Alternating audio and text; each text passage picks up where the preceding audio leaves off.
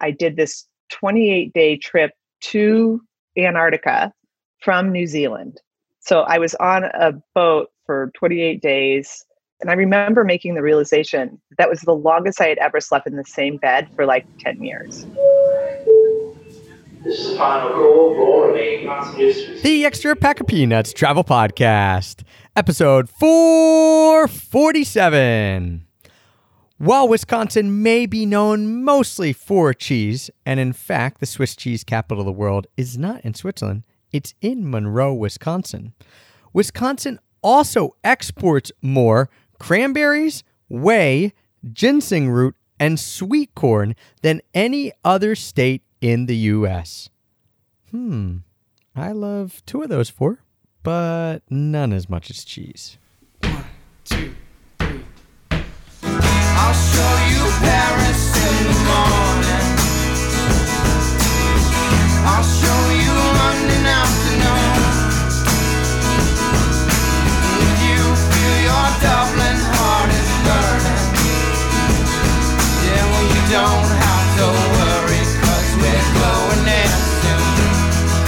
No, you don't have to worry, 'cause we're going there soon.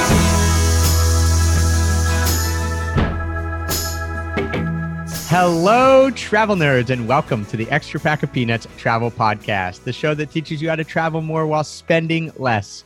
I'm your host, Travis Scheer, and joining me today is someone who wrote a bio about herself that is so good that for the first time in over 400 episodes, I'm not going to try to make it better. I'm not going to put it in my own words. I'm just going to read it. So here we go. In her 11 years of living nomadically, she circled the globe multiple times, visiting all 7 continents. She lived in Vietnam, hiked the Annapurna Circuit with her father, finished the 10,000-mile Mongol Rally, walked the Camino de Santiago, kayaked in Antarctica, herded reindeer in the Arctic, and drove an auto rickshaw across India. But that's not all. While quarantining in her home in Denver, she used her time to work on her new ebook, Where to Go and When. The book provides inspirational ideas of where to travel each month for when we can travel again.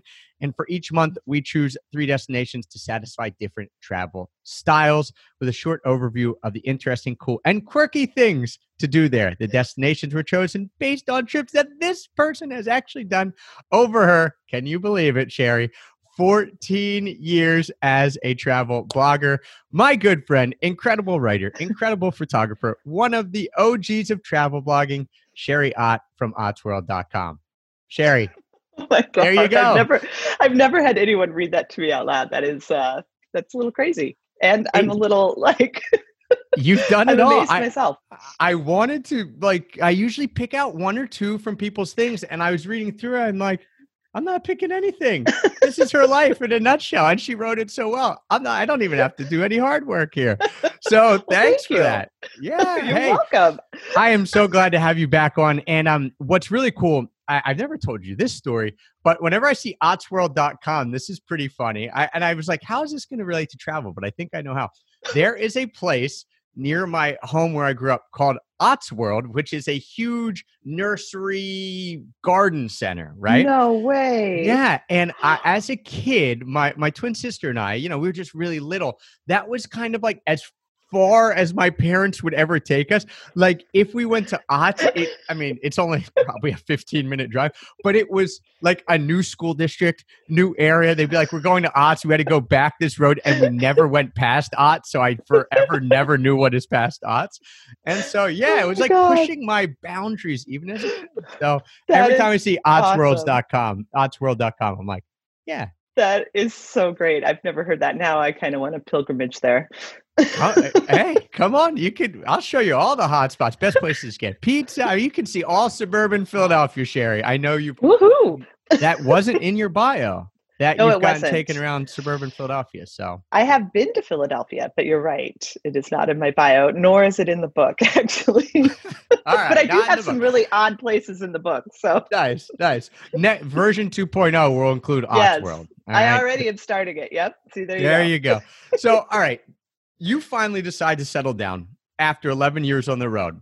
Yeah. And you were one of the few people that I knew that not that you have to be nomadic if you're a travel blogger. I don't want people to get that impression, Mm-mm. but you were full on nomadic for a extended time, 11 years. Yes. And then you decided, all right, like this has run its course a little bit, decide to have a Mhm. home base. Then quarantine hits, not Oh, in God. your lifespan, like of 11 years. It's not, this home base hasn't been, you Yeah. haven't had for that long. So, all right, give us a scoop. Like first, let's start. What's it like having a home base versus being nomadic for that long?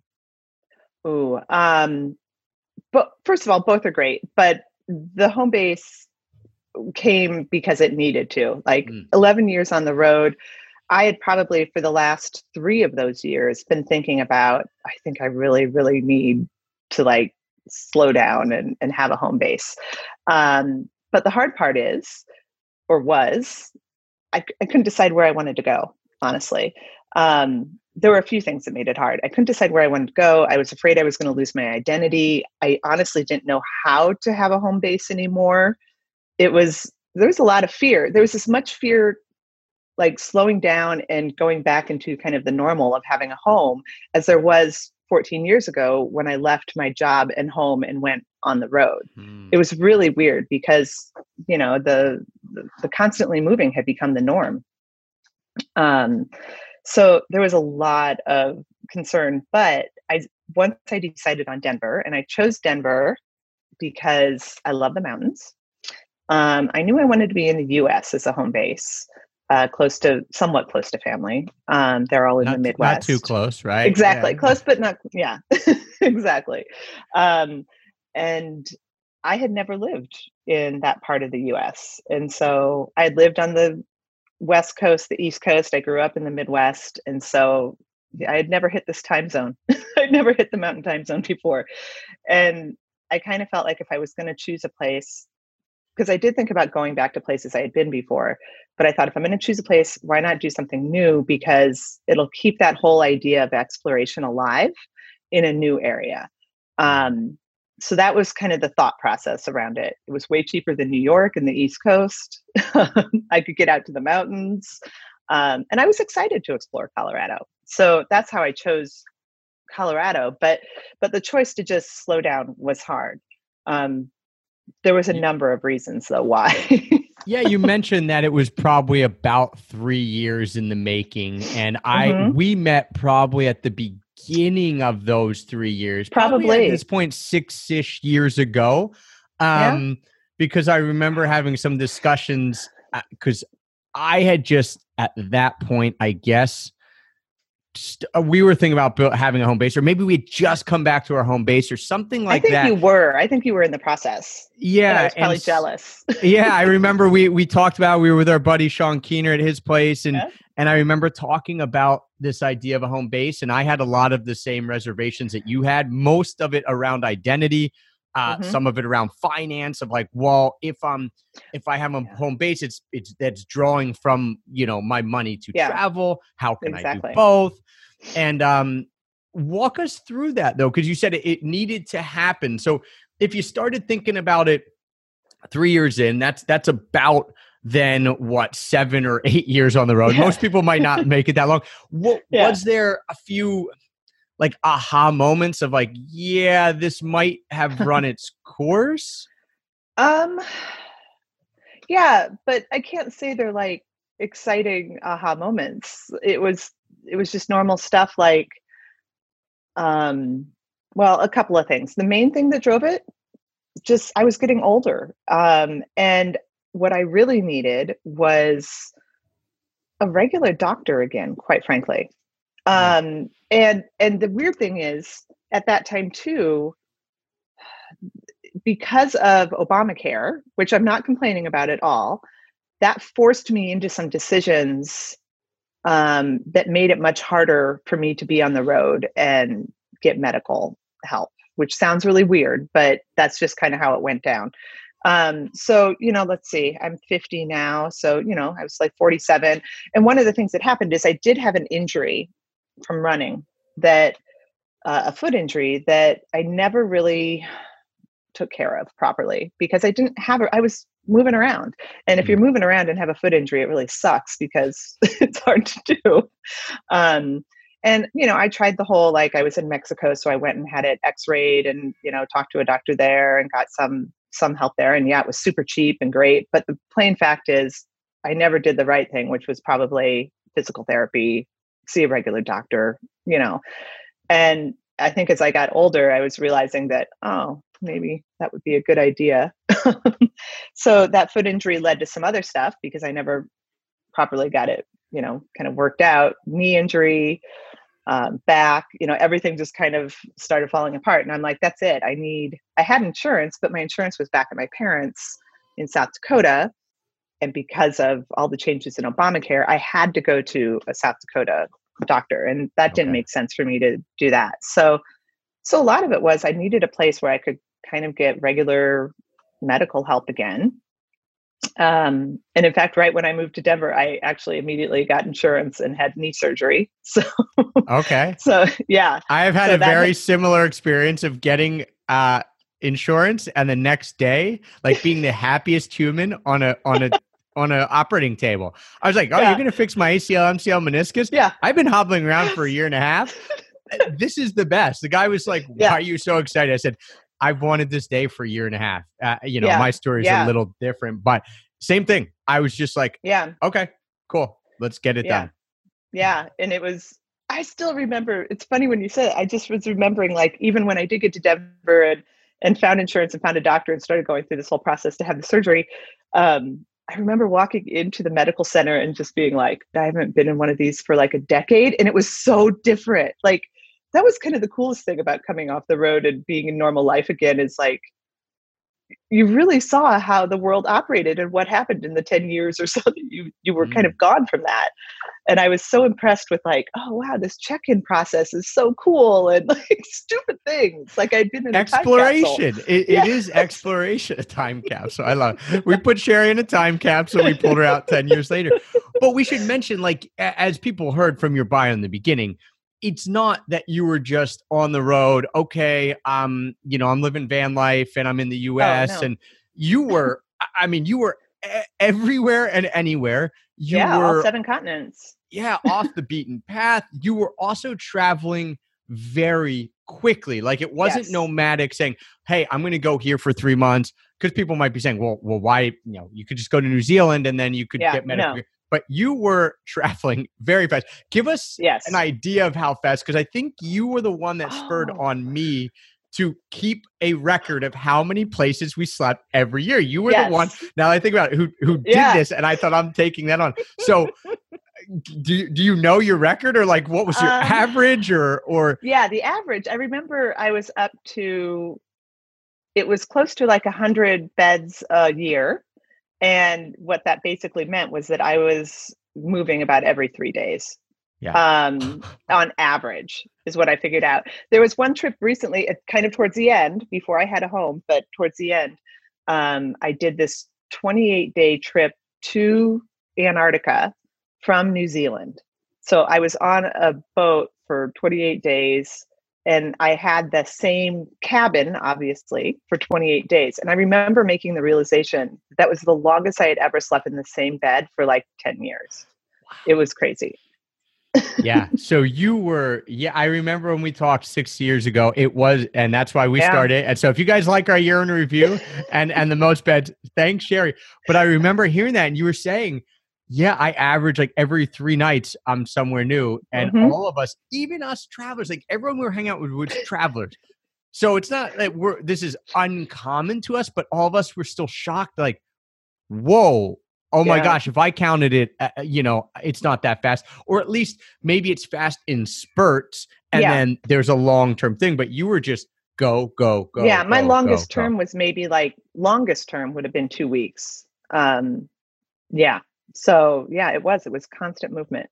And okay, so when you were in that mode of life and that season of life, what was spurring you on to travel that quick? Was it different opportunities with the blog, or was it just because you were saying, I just get bored, like I just want to move on? It's a personal decision. I have ADD. No.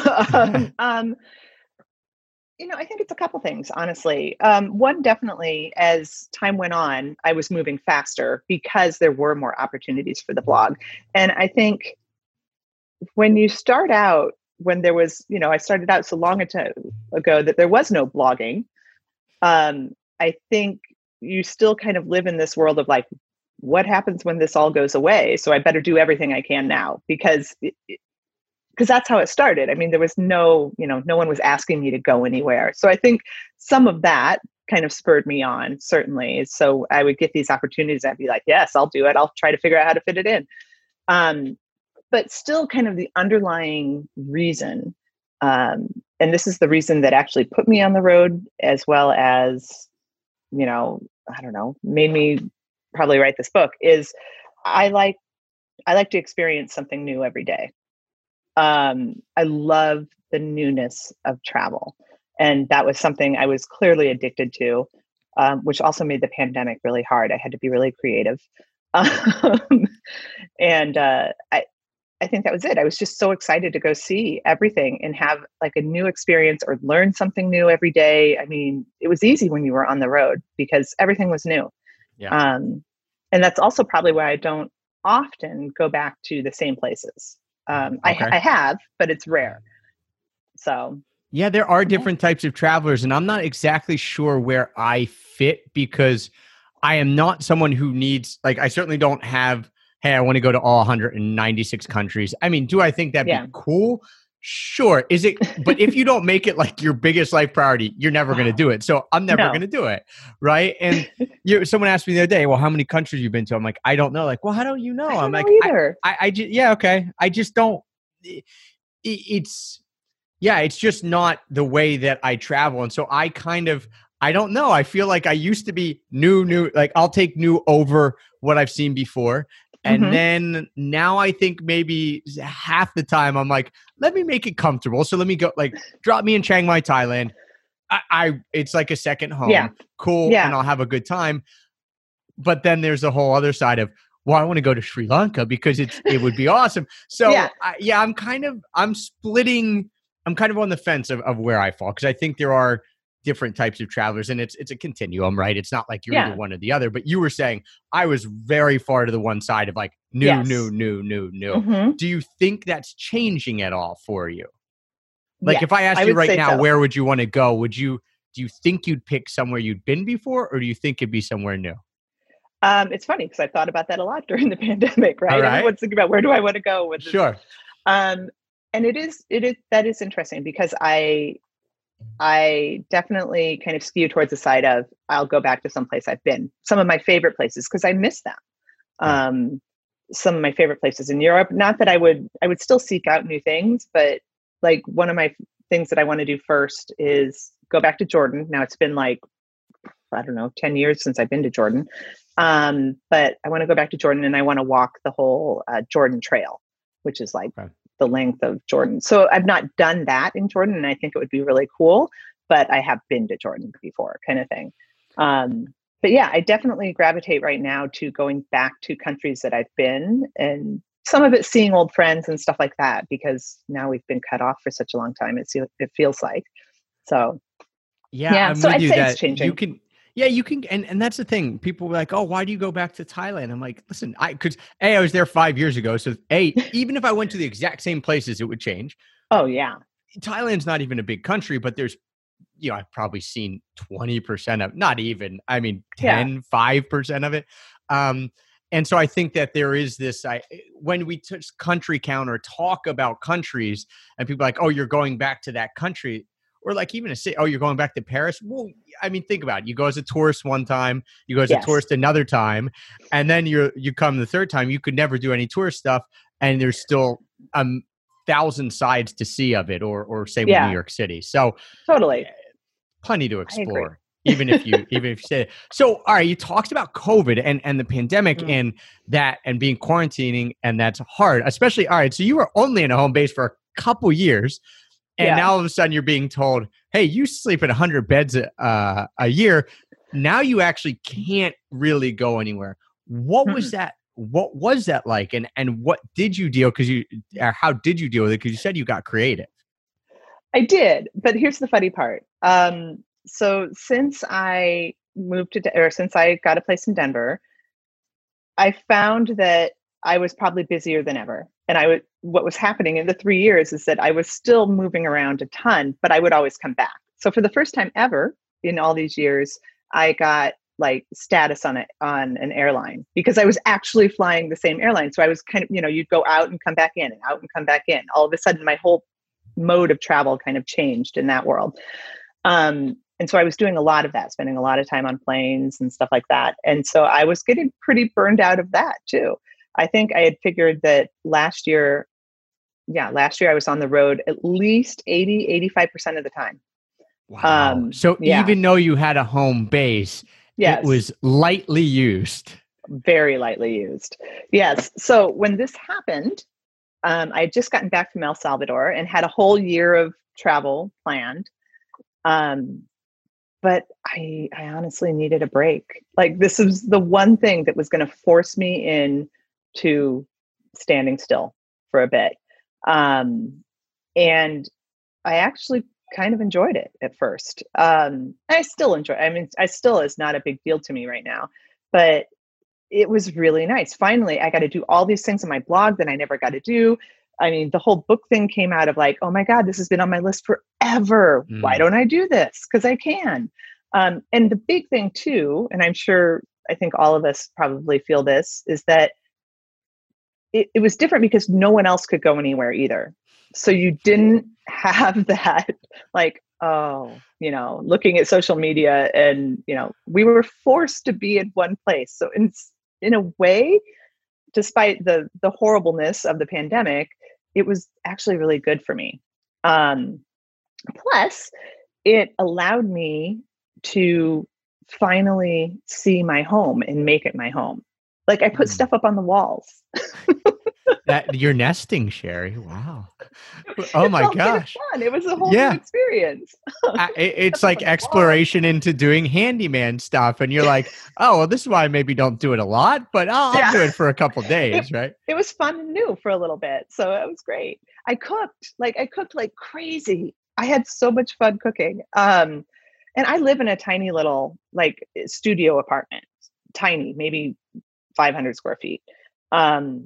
But I love my little apartment and I nested. You're right. I made it my home. I did little projects. I started fostering kittens. So I had kittens all the time, which was super fun. And as a side note, kittens do way better on Instagram than travel. So, there you go. Okay. Moving into a new niche. There you go. Yes. And I was catching up and just doing a bunch of blog work that I had never been able to do. At the same time, I took up biking. We couldn't really go anywhere too much outside of Denver. We were supposed to stay in our same county, but we could go out and like work out and stuff. But I and a friend ended up kind of getting into biking, and every weekend we'd go out, and I was like learning my way around Denver because I also don't have a car. So it was just like, it was new exploration, the kind of putting together all the pieces of like, oh, this is this reservoir and this is how this connects to this. And it was like what should have happened the first year I was here, but never did. And I was able to make some friends, strangely. Yeah, it's so interesting. I mean, we've heard it as a movement of like explore your backyard or explore local, whatever the hashtags are or the slogans are, but it's so true. I mean, I did a lot of the same stuff. Now, we did move in the middle of a pandemic somewhere new, but part of that was because of this idea of exploration. We definitely would not have moved had we been traveling much like you. I mean, not as but we had all this travel planned. No way we would have ended up here in North Carolina in this house because we would have been doing 1,000 other things. It wouldn't have been on our radar, anything like that. And it served as a awesome way to not that everyone needs to go out and buy a house, right? But it served as an awesome way to say, wow, we are going to do something new. And it's only going to help our life in the long run. Like same with you as in Denver. Now, even if you do travel 85% of the time in a couple of years and you're like, I still want to do it. When you come home, it does feel more like home, right? Absolutely. I feel like I finally now really have a home. Like I even have a slight routine. in the morning. When was which is the a little last weird. time you had a home before this? Was it when you were in New York that you would have felt Yeah. that you had a home, which Yeah. was 14 years ago, and you had like a corporate 2006. job? Yep. And Mhm. yeah. Yeah. And I think this was also this is easily the most time I've ever spent in the US also in the last 14 years. I mean, I'd come back to the US max for like a month, maybe. And even then I was like traveling around family, friends, whatever. But yeah, I haven't spent this much time in the US before, for it So seems like forever. you had much more international travel experience than domestic Yes. travel experience, which I would also have fallen in that boat up until maybe a year or two ago. Too, people, I'd be like, I've been to more countries than states. Now, granted, yeah, there's a lot more countries than states. Same here. But yeah, I was like, oh, I'm at way all this amount of countries. I look at the states, I'm like, I'm at 30, which is kind of cheating because I live in the East Coast. So it's like 30 is, you're right. You could drive between Maine and Florida and hit 30 basically. So there was a lot that, and still is left unexplored for me, but I've started to kind of maybe, I would say, even that up a little bit with my domestic travel knowledge as compared to maybe my international travel knowledge. Yeah. And even now, as we got out of actual quarantine, I have been going, further out, and I've done 3 different trips in Colorado now, road trips, and I've hit all these areas that I've wanted to see. I told you right now, like I'm in the process of heading out to Lake Tahoe by car. I went up to, my parents live in South Dakota, so I drove up there and did stuff on the way. So it's like, I now also feel like I've now kind of expanded that web out, and I'm starting to explore this part of the United States, the West, really, that I didn't really know much about. So this was the whole reason why I wanted to move in this area in the first place. So I'm actually getting to do that. I'm forced to kind of do that. But it's been great because I've learned so much about this area, geographically, culture-wise. It's been great. I do feel like the area you're in, and when we talk about the West, we're saying not all the way to the West Coast. I mean, there's awesome places everywhere, but I feel like the West is tailor-made for exploration, right? I mean, it's kind of almost built into the like how it came to be part of our country, right? Is like, I'm out West. I'm just going to go. I'm going to drive. I'm going to see stuff. I might know what I'm going to see at the end, but in between, I don't know. I mean, totally surprised. Incredible for it. Yeah. And it's beautiful. And it's, some is in its own unique way. Yesterday we spent driving through Wyoming, so it is beautiful in its own unique way. But I don't know, I've just been fascinated with the history here and really the geography too, like the high plateaus and it's the high deserts, like all that stuff is completely new to me coming from the Midwest. I mean, I'm like, wow, okay. So I love it. It's been really, really interesting. And I do feel extremely fortunate, like I'm sure you probably do too, that we live in a country that has such a vast geography. Just the other day, I was saying, like, I think the only thing we don't have is really like technically rainforest. Right.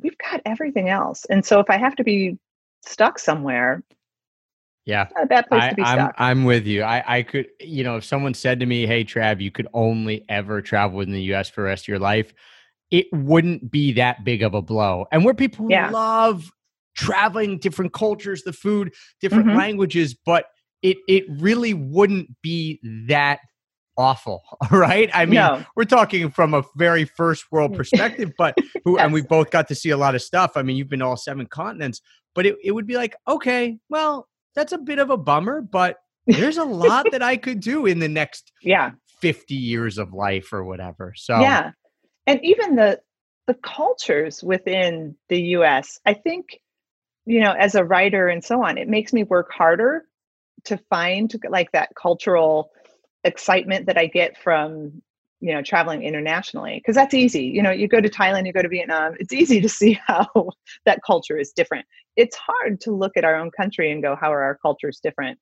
But it's although there are places you go, you're like, oh, this is I feel like I'm in a different place. I mean, go down to Miami. I remember walking through Miami last year thinking, this is awesome. Like I am in a different country right now. Yeah. You know, and there's probably a lot of Spanish spoken too. Yeah, right. I mean, there are certain places, you know, or if you go deep down in Louisiana, if you're not from there and you're not used to, you'd be like, this is completely different from what I've seen. Yeah. Yeah. Or Wyoming, as you mentioned, when I drove through Wyoming, I just thought, this is crazy. Like people live here. It's just, you want a different thing if you're living in Wyoming than if you're living, you know, most of the rest of the country, which is fine. So yeah, there are a few pockets where you're like, all right, this is totally different.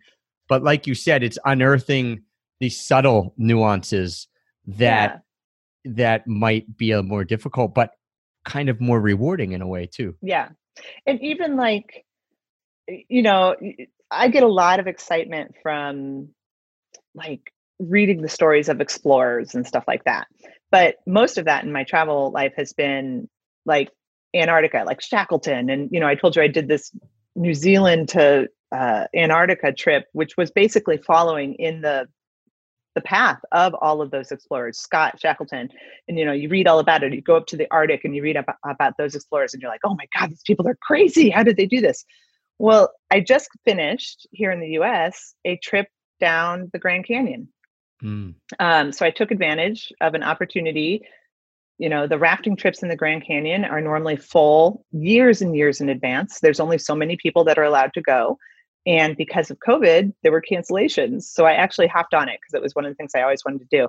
But it was so incredible. I could talk just about that on this show. But one of the cool things was I also, during that whole process, was learned about the exploration. You know, the first group that went through the Grand Canyon, Powell, and like it's fascinating. So we've got that here too. Those, you know, crazy things that they ran into, they lost all their food, they were going to die, you know, all this stuff.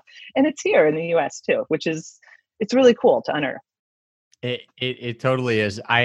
Before we get into the book, so I want to talk about that in just a second. I want to bring up the point because I haven't thought about this at all during the whole COVID until you mentioned it, was that other people can't travel too. And that's why I don't feel that bad. Because I thought I was maybe just maturing. Yep. No. I was like, oh, you know, you're cool with like slowing down. It forced you to, because both you and I are go. Yep. You're just mature. You're more enlightened, Trav. And you're right. I'm not. I mean, not that you said it, but I'm saying I'm not. It's just that other people aren't doing it, so I don't have the FOMO. I feel good about it. Yeah, like, exactly. Oh, you can't do it? All right, we're all stuck in the same boat. There's kind of a part of me, there are times like when I'm in the middle of a project or something, you know, like in the middle of that book where I'm like, I kind of don't want this to end because then I'm going to probably put this down and never finish it because I'm going to feel like all of a sudden I'm going to see everyone going places and I'm like, oh my gosh, I got to do something. I need to do something. It's, yeah. I mean, totally. I'm sure you do. We probably have mutual friends. I have a few friends that are traveling, are doing stuff, either because they have to, you know, for certain circumstances, or they just, you know, are choosing to, what have you. I have a friend in Costa Rica who's learning to surf while I'm trying to learn to surf here.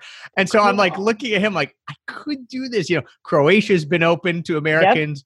At one of our favorite countries. So I see a few travel friends there. And I'm thinking, do we just go? You know, it's like, it's still there, but it's such a small little push because there's so few people doing it that it hasn't, gotten to the point where you're over. At. Yeah, right. Exactly. I'm wondering when that will happen. I can't wait to see your Instagram of when it happens for Sherry. That domino falls. Maybe I'm the next domino to fall, because there is going to be a point where we just say, "You're right. All right, we'll be safe, but we're going. Like we got to." So yeah. It might. So I don't know. Maybe after this call, we both get off. We think, all right, we got to do it. So, and I do flirt around with it. I still enjoy kind of the flirting around with the idea and planning. Just the other day, we were talking about. I'm like, oh, maybe I want to go spend the winter in Mexico City. You know, and do this. You know, but yeah, I don't know. It depends. I think for Heather and I, it is probably like what we've talked about is like January, if it's okay. You know, if it's where we are right now and it's okay to go places and we can be safe and do it, we'll probably, that might be the pushing off. It's January, it's cold, it's dark. Yep. Let's go to Mexico or somewhere else. Exactly. Because I've always said since the beginning of this, I'm worried about the winter, really worried about the winter. Summer's easy, fall's nice. Yeah. Winter, get me out.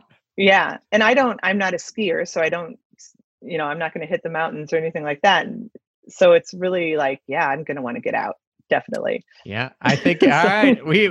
I think we're setting maybe January 8th as the drop dead date of like, we got to get out of here. I've actually said that to Heather. I'm like, my birthday's January 3rd. Fine, we can be around friends, family, but like as soon as that day is over, I got nothing holding me here. So it might be time to go. It might be time to go. All right. I like that plan. Right? I keep fingers crossed that things will stay fingers crossed for the most part. For sure. I see the pictures. About. Yeah, me too. I see the pictures of like Dubrovnik, and you always say like, oh, this would be amazing with no tourists here. Well, guess what? There's no tourists, and I see a few people post pictures, and I think, oh my gosh, incredible. I still feel, am I missing a once in a lifetime opportunity? I don't think the answer is yes. I mean, it might not ever be this drastic. Hopefully it isn't this drastic again. No. But there's still going to be, I don't know. I'm like you. You just feel like you're always missing. Let me get it in right now. And it's like, Yeah, I think what holds me in on this, because I do think we probably are missing an that once in a lifetime opportunity of seeing Venice or whatever without tourists. But I think what holds us in is this is still bad enough that from a social norm, I mean, we are people that already break social norms, but I guess it just proves that we have some limits. Yeah. Yep. Which is an okay thing. I mean, I think so too. Yeah. I think so too. It is this like, I'm not willing to put travel or this quote, this once in a lifetime opportunity ahead of my safety, my kids' safety, my family safety, other people's safety, setting the wrong example, whatever. Yeah. And obviously it's a continuum again of like what example you should set. So some people might listen and be like, well, you say you might go somewhere in January. It's like, we weigh our options, but all right. Speaking of places we might go in January, let's talk about this book, because when you sent me this email and was like, Trav, I got this book that I'm writing, I thought, oh my gosh, I can't wait to get my hands on it. But this is perfect. Like, this is the exact type of travel book that I want of good choices, but not too many. Because right, like, you give someone too many choices, like, hey, Trav, sure, you can go anywhere in the world. All right. Yeah. You got 4 hours because we're going to start listing places. But here it's like, here are 3 different types of trips. Here are, why to go during this time. And so it's like a nice hand holding, but not telling you like, this is the only place, but here's the things that you can do. So I love the premise. So how long have you been thinking about this? Because you mentioned this had been on your list for a while and you just had never slowed down enough. So how long have you been thinking about writing a book like this? Probably 4 or 5 years. Okay. I would say. And and I had been keeping a little like Evernote note of like, ideas of these are the things that I would include for different months.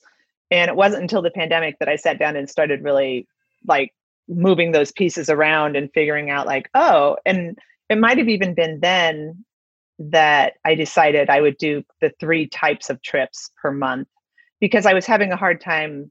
I couldn't just pick one. I could never just pick one. Right. Like we said, we're going to give people options. It's just not 1,000 options. It's maybe 3. And I realized that the way that I did it, I was listing all these super epic trips, kind of like some of the stuff in the bio, right? And I realized, well, okay, I don't want to turn people off because those are also time consuming and normally more expensive.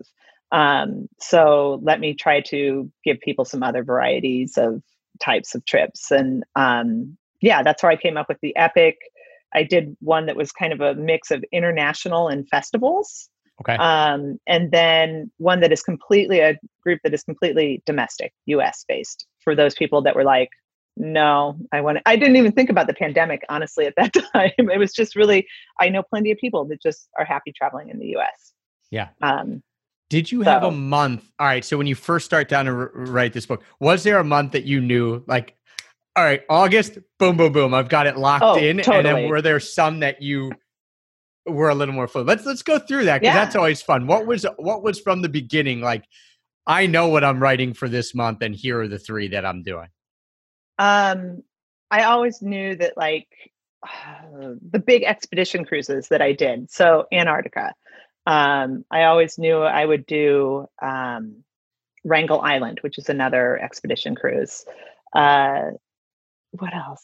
And then I would say I was trying to decide between the rickshaw run. Once again, these are all very kind of epic, but these were easy because they're like, oh my gosh, most people have not heard of these things, have not, I mean, yeah, people heard of Antarctica, but the way I was talking about to go to Antarctica was very different than that was my other goal. Is like, I'm not going to put in Paris or, unless I had a really unique spin on Paris that I thought people had never heard of. It was really off the beaten path stuff.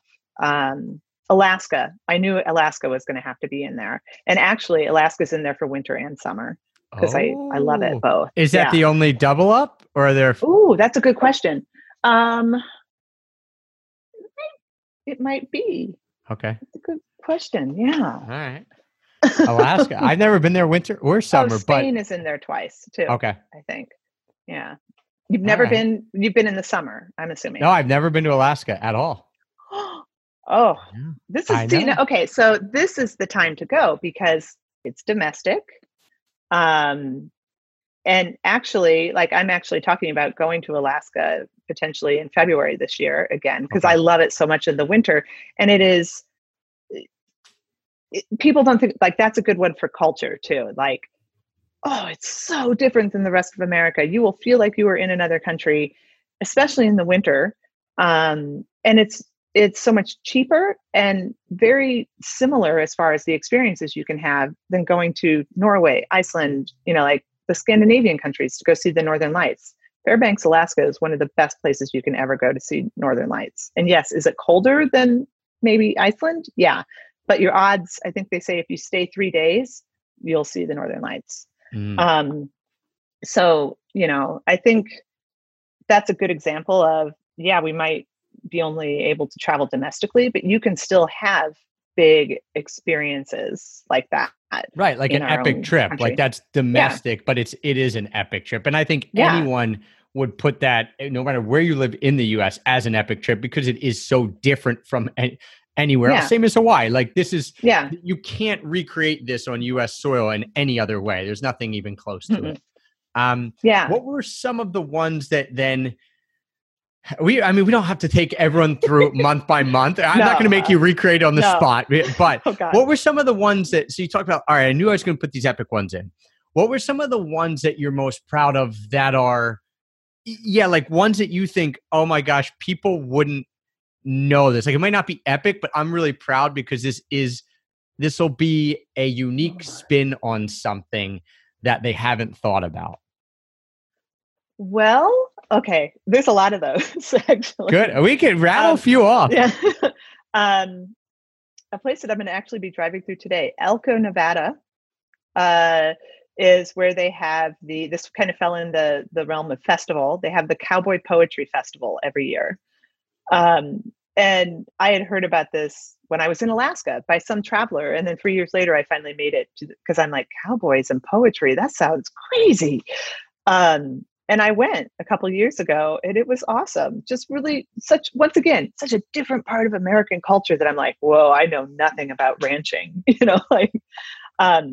and it was quirky and interesting. And I learned how to two-step and, just fun stuff. A lot of like the US choices are different. Cincinnati, Ohio. Okay. We got some listeners who will be happy with that because I always get people pinging me about Cincinnati. Okay. I loved Cincinnati. That was when I went to a year or two ago, and it blew me away. I just had no idea the history there. It's really where the North meets South. It was where, if the slaves could escape and make it over the river, they were in the North. It's fascinating. So the culture there's a huge German culture. Beers are great. Art Deco, it was kind of the testing ground for Art Deco architecture. So they have a building there that's like the Empire State Building when you look at it. And it was kind of the test run for the Empire State Building. Same thing with the Brooklyn Bridge. Wow. It was just so surprising to me. Another one in the realm of the US, Madison, Wisconsin. I have heard, I've been through it for half a day and it seemed pretty cool, but I had heard a lot of people talk about Madison as this maybe shining light is too strong a word, but as this cool place in the Midwest, like, hey, this is, if you're going to like a city town in the Midwest, check this out because it's got a lot going on and you might not think of it. Exactly. And there I went there specifically to dig into the supper club culture, and learn all the history behind it and all of the kind of quirky rules around it. Is because if you've ever been in the northern US, you've probably seen something called the supper club and you're like, what's a supper club? There are very specific things that make something a supper club, and it's fascinating. So you must have a post on that, right? Because I'm very intrigued. All right, we'll link that in the show notes. And guys, you can go to Ott's World, search supper club. Because now I'm like, what are all the rules of a supper club? Because I've seen them, but never ever thought. I just thought they were a fun way to not call yourself a restaurant. Like, there's we're a very cool. specific thing around it, like how they're organized and what they serve, and it's actually really cool. And Madison, Wisconsin is a hotbed for supper clubs. Yeah, I would say so. I mean, a real supper club is going to be out kind of in the middle of nowhere, but it was easy to go to some of the ones around Madison. Yeah. All right. I got a mission now. Yeah. I'm trying to think. Another weird one that always gets a lot of, this kind of also fell in the world of festivals in a way, is the, what's it called? The Tio in Catalonia, Spain, for Christmas, their Christmas log. Have you ever heard of the? No. Yeah. So if you go to Catalonia in December, you will find that they actually don't like have a Santa Claus in Catalonia. They have a pooping Christmas log. Okay. Yes. It's an actual log that they put a little face on, and it's strange. They put a blanket over, and the kids basically sing songs to it, and they leave it little presents or little food, basically like nuts and stuff. And it then, like on Christmas morning, it poops out presents. So underneath its little blanket, there's a whole bunch of presents. It's not Santa Claus that comes and gives the presents. It's Tio, the log. And actually what they have to do is beat the log with a stick before they could actually see if he pooped presents. And this, I'm not joking on any of this. This is true stuff. All your years, 11 years of nomadicism culminating in a pooping log, right? That's it. That's that's your, creme de la creme of Sherry's travel existence, is writing about the pooping log in Catalonia, Spain in her book, right? Am I right? Okay. We've got that is pretty, those are very unique, very cool. I think that just shows the breadth of what you've done and your knowledge, right? To go Catalonia, Madison, Cincinnati, right? A festival in was it Nevada? Elko, Nevada. Yeah. Nevada. Have you been to Frozen Dead Guy Days in Nederland, Colorado?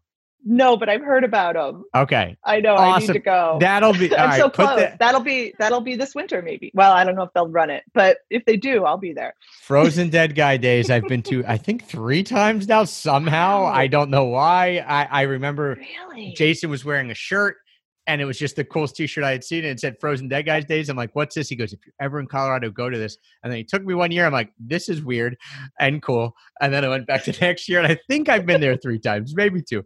But talk about funky little festivals, right? This tiny town that celebrates the town founder that was, up until not that long ago, frozen in ice in a storage shed in the middle of the town. Yes. Yes. There you go. we've got weird stuff here. So it is a big range of like quirky culture. And the main thing is it's not a lot of the normal stuff.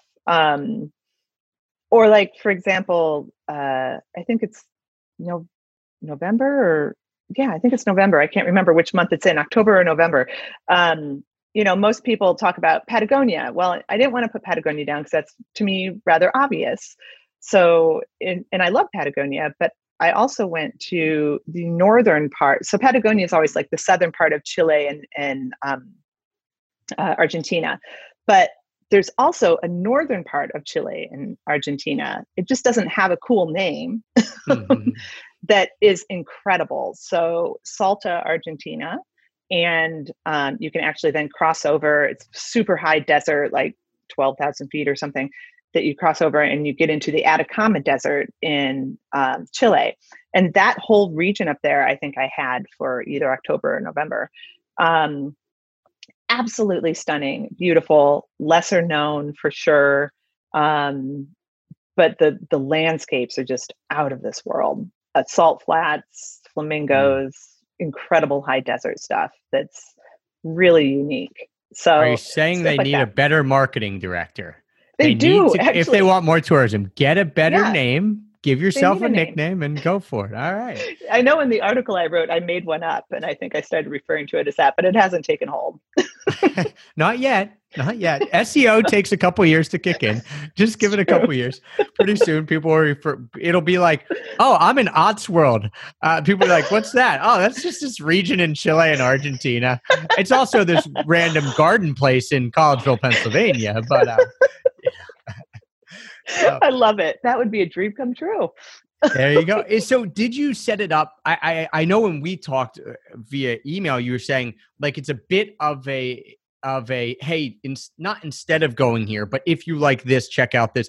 Did you put that in the book specifically to say, hey, here's kind of the more popular or more well-known attraction? You know, like those lists you'll see. Instead of going to Paris, go to blah, blah, blah.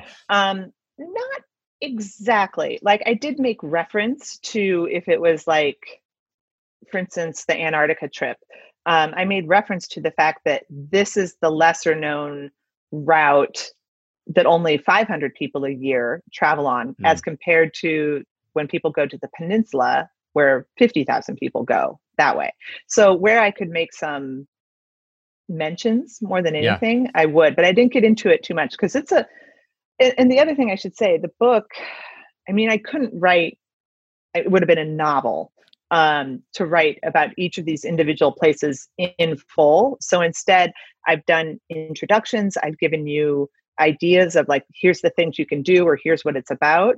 And then there's a little read it icon. And then that links into my blog where I have all the detailed articles that I wrote about it at that time when I went. Because remember, these are all places I went to. And I think, just kind of as a side note, one of my annoyances lots of times with travel writing and travel books like these roundup things, are that the person who wrote it never actually went to all those places ever. And lots of these roundups are done by 15 different authors saying their favorite place or something.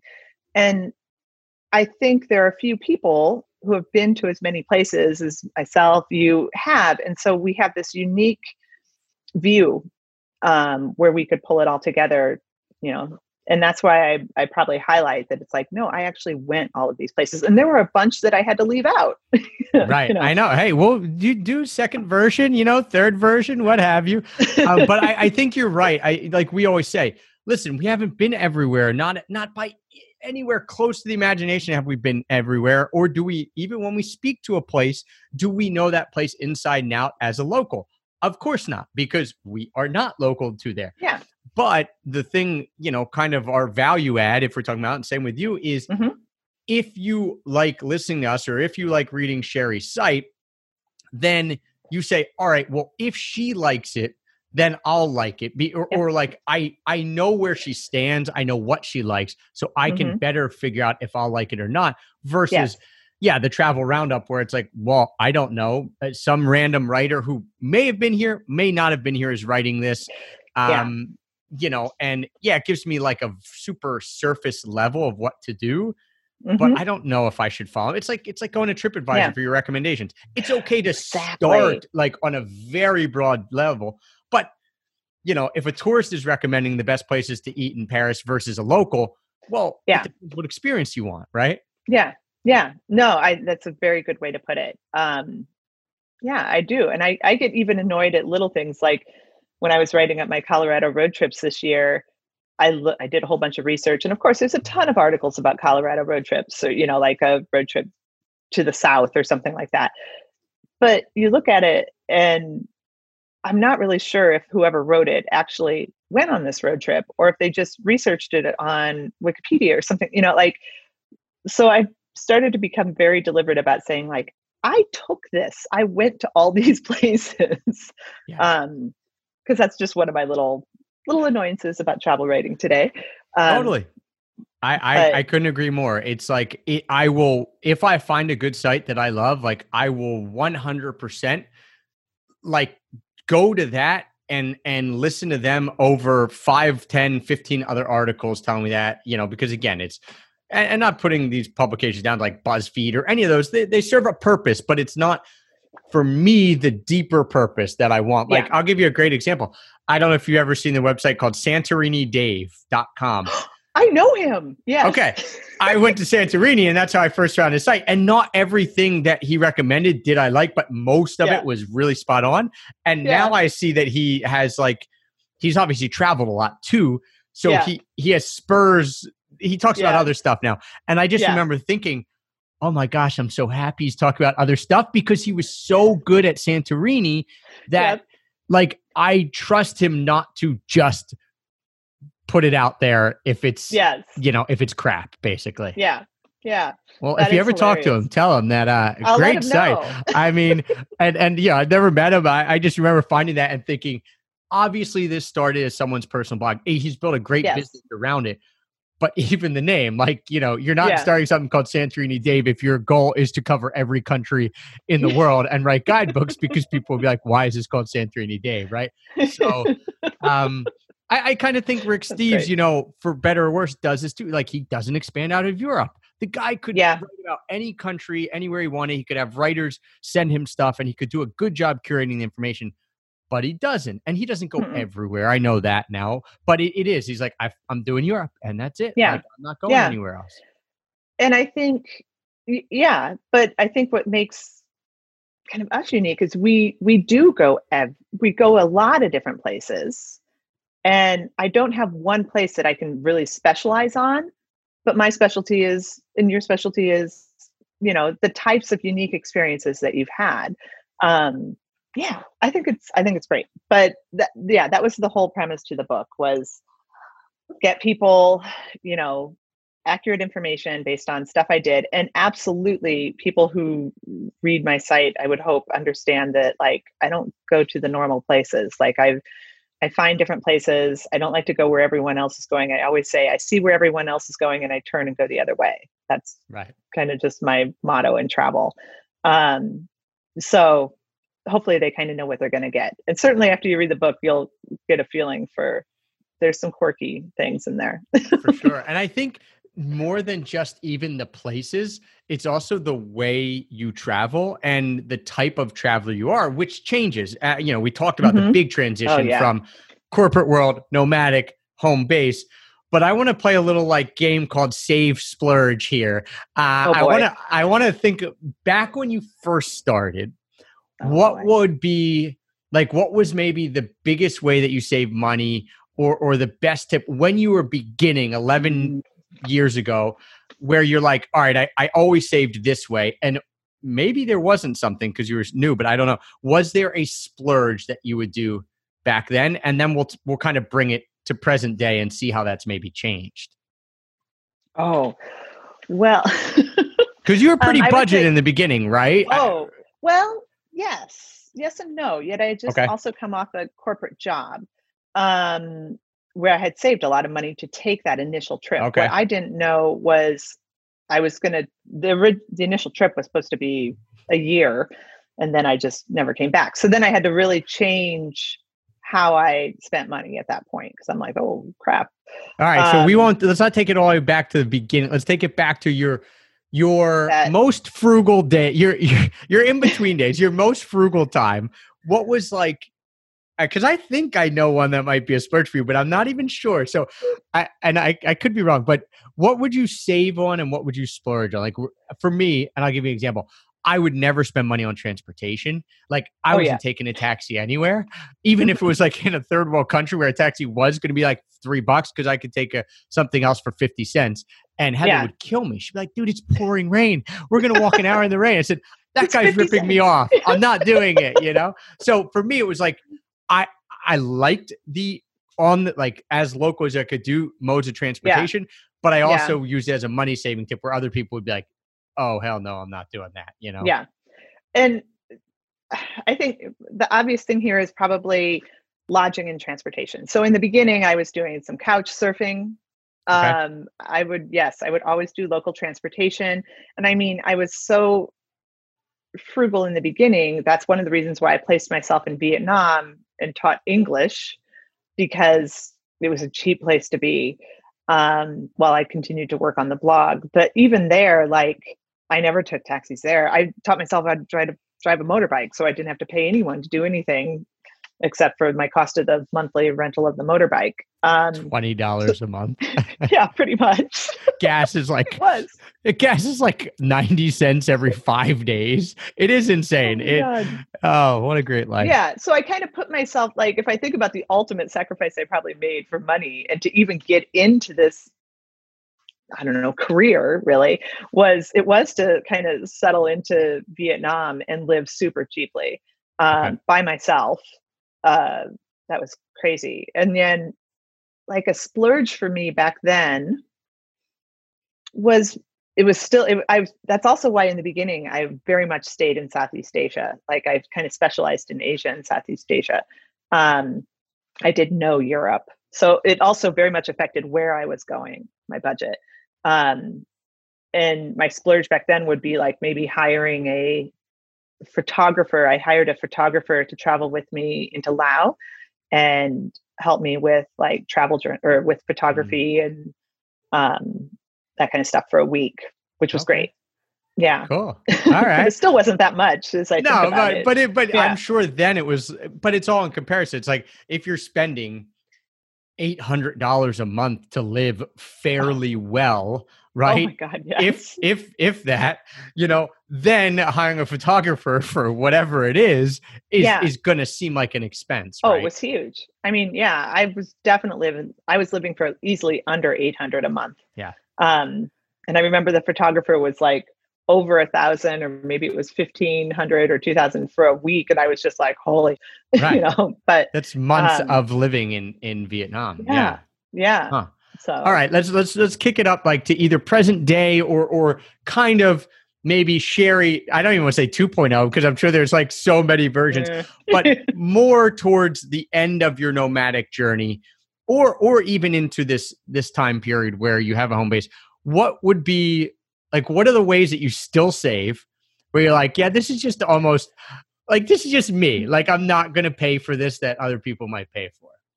Oh. I bet my friends could answer that better than I could. Probably, right? Yeah, that's what we got to do. We got to get the friends because they're probably sick of me like going to cheap places. I would always say still things like breakfast at a hotel, like Airbnb. You know, like make my own breakfast, make my own lunches, and that kind of stuff. So, as much as I love food, I'm still pretty frugal on it, and yeah, I would say that's probably one of the big ways now. I'm trying to think of other things that maybe I don't spend money on. Is it easier to think of a splurge? Like, and by splurge, I mean something that now you've changed. Now you're like, all right, I'm not going to be as bare bones. I'm fine paying for this comfort, convenience, whatever it is. I would say my biggest change there would be I used to stay in a lot of hostels. And there's nothing wrong with hostels, but now I would much rather be in like an Airbnb where partially also because it's easier to work. Yep. You know, when you have to work and be on your computer and stuff like that, it was just can't go on that pub crawl every night and drink those flaming shots at night after night after night that you do in the hostels. And actually get work done. Yeah. It's like, oh, you want to do flaming absinthe again? Like, oh, this is 8 nights in a row. Maybe I'll take a break to try to write a blog post, you know. God. Yeah. So like the days of, yet I don't mind it, but the days of bunk beds and hostels have probably gone by the wayside. I'd say that's the biggest difference. Okay. In how I travel. Yeah. Yeah. The weird thing is, go ahead. Go ahead. No, go ahead. My splurge for you, and I don't know if this is true, but I know you like good gin. Oh, So I didn't know if it would be gin or like drinks, or for me, like it might be, I'm not going to eat expensive all the time, but I will splurge on an elevated experience, relatively talking, Yes. an elevated experience. Like, oh, let's go to a good cocktail bar, or let's go have a really good meal in this place because it's recommended, like not all the time, but Yeah. that's kind of where we've changed a bit. You're absolutely right on that too. See, people know me better than I do half the time. A cocktail. Absolutely. When I first started traveling, I would only drink beer and barely, it was cheap, right? Yeah. Um, Southeast Asian beer, not good, but very plentiful and very cheap. Put ice cubes in it and you're set.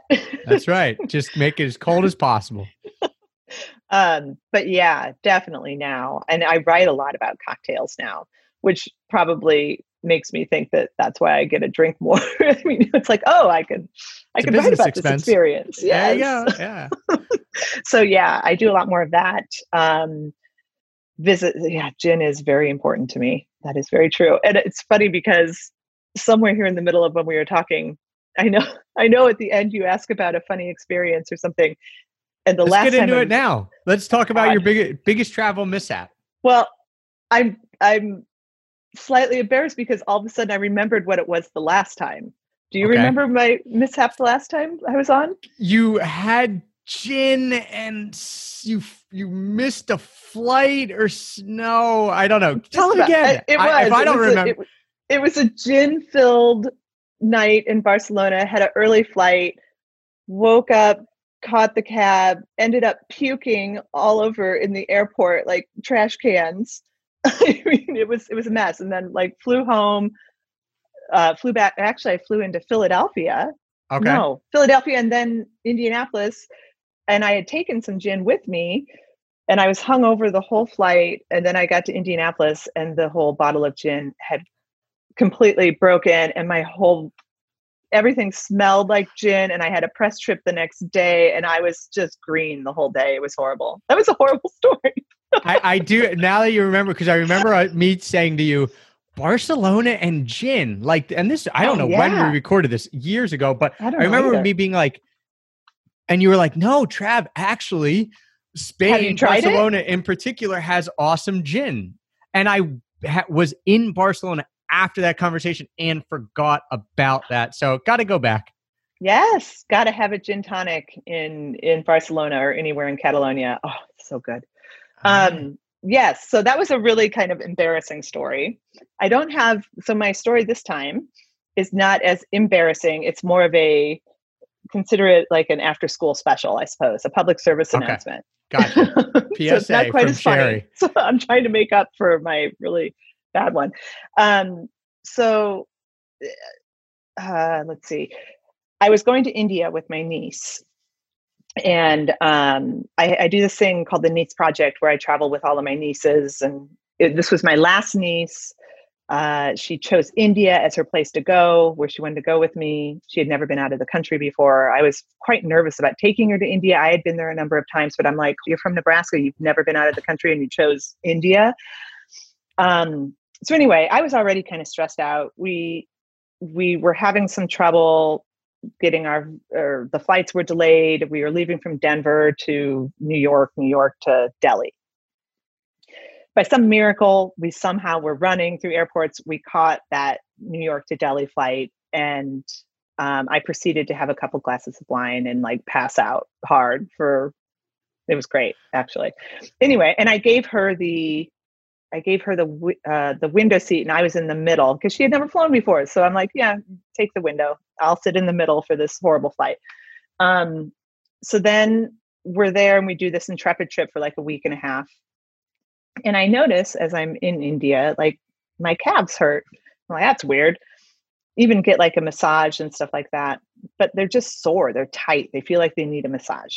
And then at some point also during that trip, we were laughing about something. The whole group was laughing about something. And I noticed that I had this like just a little pain in my chest.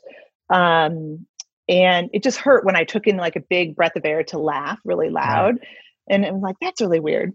So we're there for like 2 weeks at least, fly back to Denver.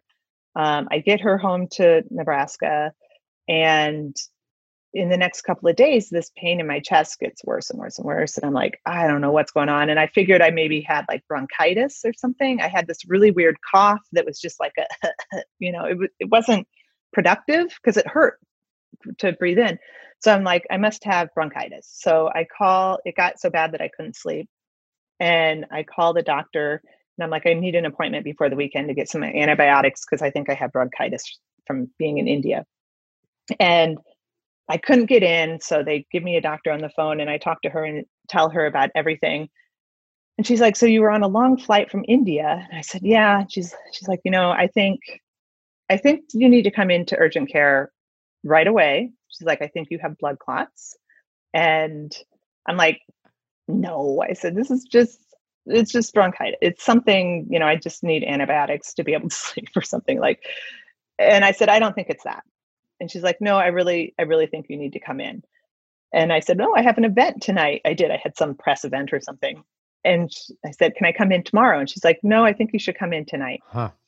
So I'm still so like, don't think it's serious. And I proceed, because I'm cheap at home, to take an Uber pool to the urgent care, which lets me out like 5 blocks from where the urgent care is because it's a pool and they can do that. And now I'm walking 5 blocks yet to the urgent care, get in there. And sure enough, I have 3 pulmonary embolisms in my lungs. Wow. So I did have blood clots in my legs. That was the pain in my legs. They broke off and came up into my lungs, in which time I probably had a 50-50 chance of dying. I didn't know that.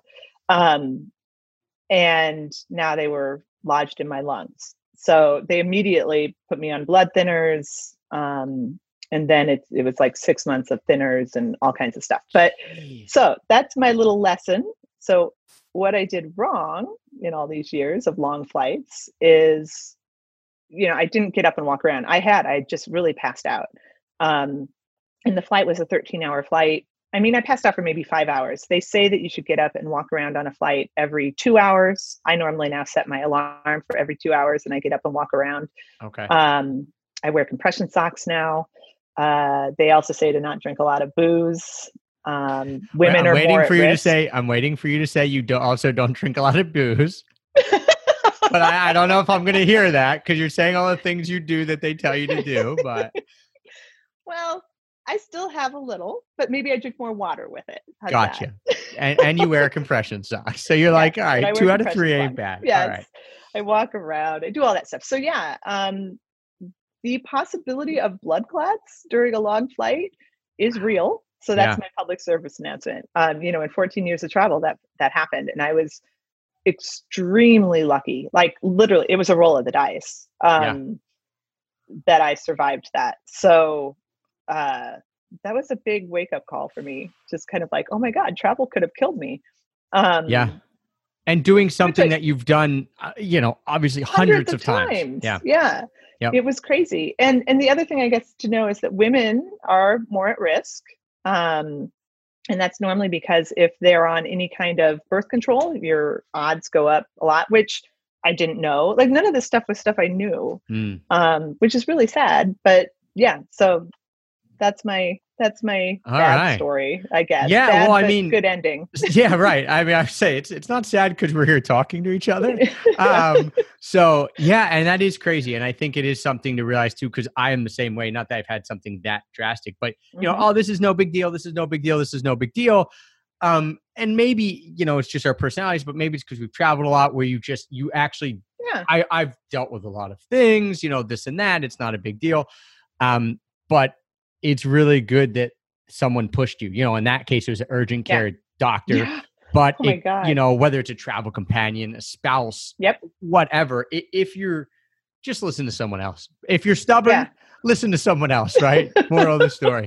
And get up and walk on planes. Yeah. And it doesn't just happen to old people and people who might not be overweight or whatever. Right. You don't think it can happen to you, but it does. And it was pretty crazy. The other crazy thing is I got I contracted the blood clots on the way to India, I realized. And then in India is when they moved into my lungs, which I was so lucky. I mean, right there, I was lucky. I should have been in a hospital in India at that point, but I made it all the way back home. And luckily I had insurance. That was the other thing though, too. At the same time, I also decided having a home saved my life. That was actually the lesson out of that too, for me, was having a home saved my life, because I wouldn't have had insurance. I would have been never called, like you would have went from India to who knows where. Yes. And just exactly. Yeah. So I actually had a number I could call to try to get in and do a doctor appointment, and that goes back full circle to where we started of. Right. It's not sexy, but it's like, I have a built-in adult network of doctors, friends, whatever, that normal people would have, that, as much as we say, oh, I don't need a normal life. Yeah, you don't need it. And no one needs it, but you do need parts of it for circumstances like this. Yeah. Absolutely. So it was a scary experience. Well, we're glad you're here. We're glad you're Thank here. you. Please make it to come on for a third time at some point as well.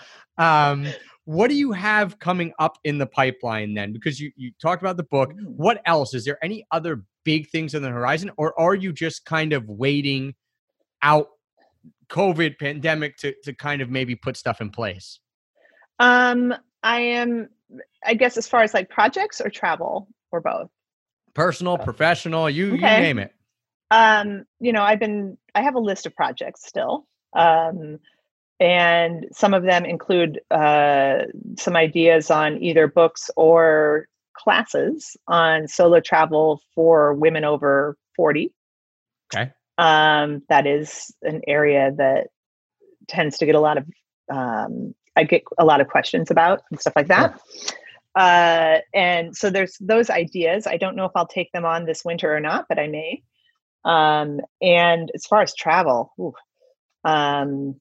we talked a little bit about it. Like, I am thinking about going back to Alaska in February for Northern Lights, snowmobiling, dog sledding. I've gotten really into dog sledding, where you get a mush-your-own team. Like, I'll never ride in a dog sled again. But being able to control a team, I did a class in like a school, a mushing school in Alaska last time, and now I want to build upon that. Okay, cool. So some of that I mentioned, if Jordan opens up, I'd really like to get to Jordan and do that hike. I feel like doing something, I need something epic. Like, I want a big long trip. Okay. I will even say that I think, Dave and Deb from Planet D. Yep. It was them who I did the Mongol rally with 10 years ago. And we're on our 10th anniversary. And we did slightly talk about, like, should we do that again? So I think I'm itching for kind yes. Yes, you should do it. 10 years. You're 10 years older. Your body will hurt even more.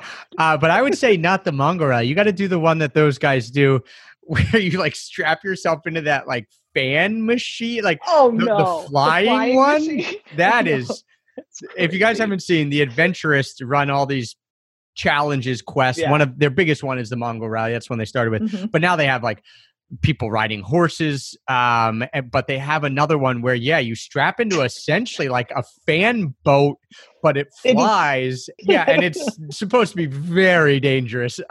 So maybe don't do that, Sherry. We want you to come back on show 3. So go do the Mongol rally. That'll be at your age. And I don't mean that way. I mean, 10 years older, right? You, Dave, Deb, 10 years older. Yes. I would be 10 years older if I was doing it. That'll be a challenge in and of itself.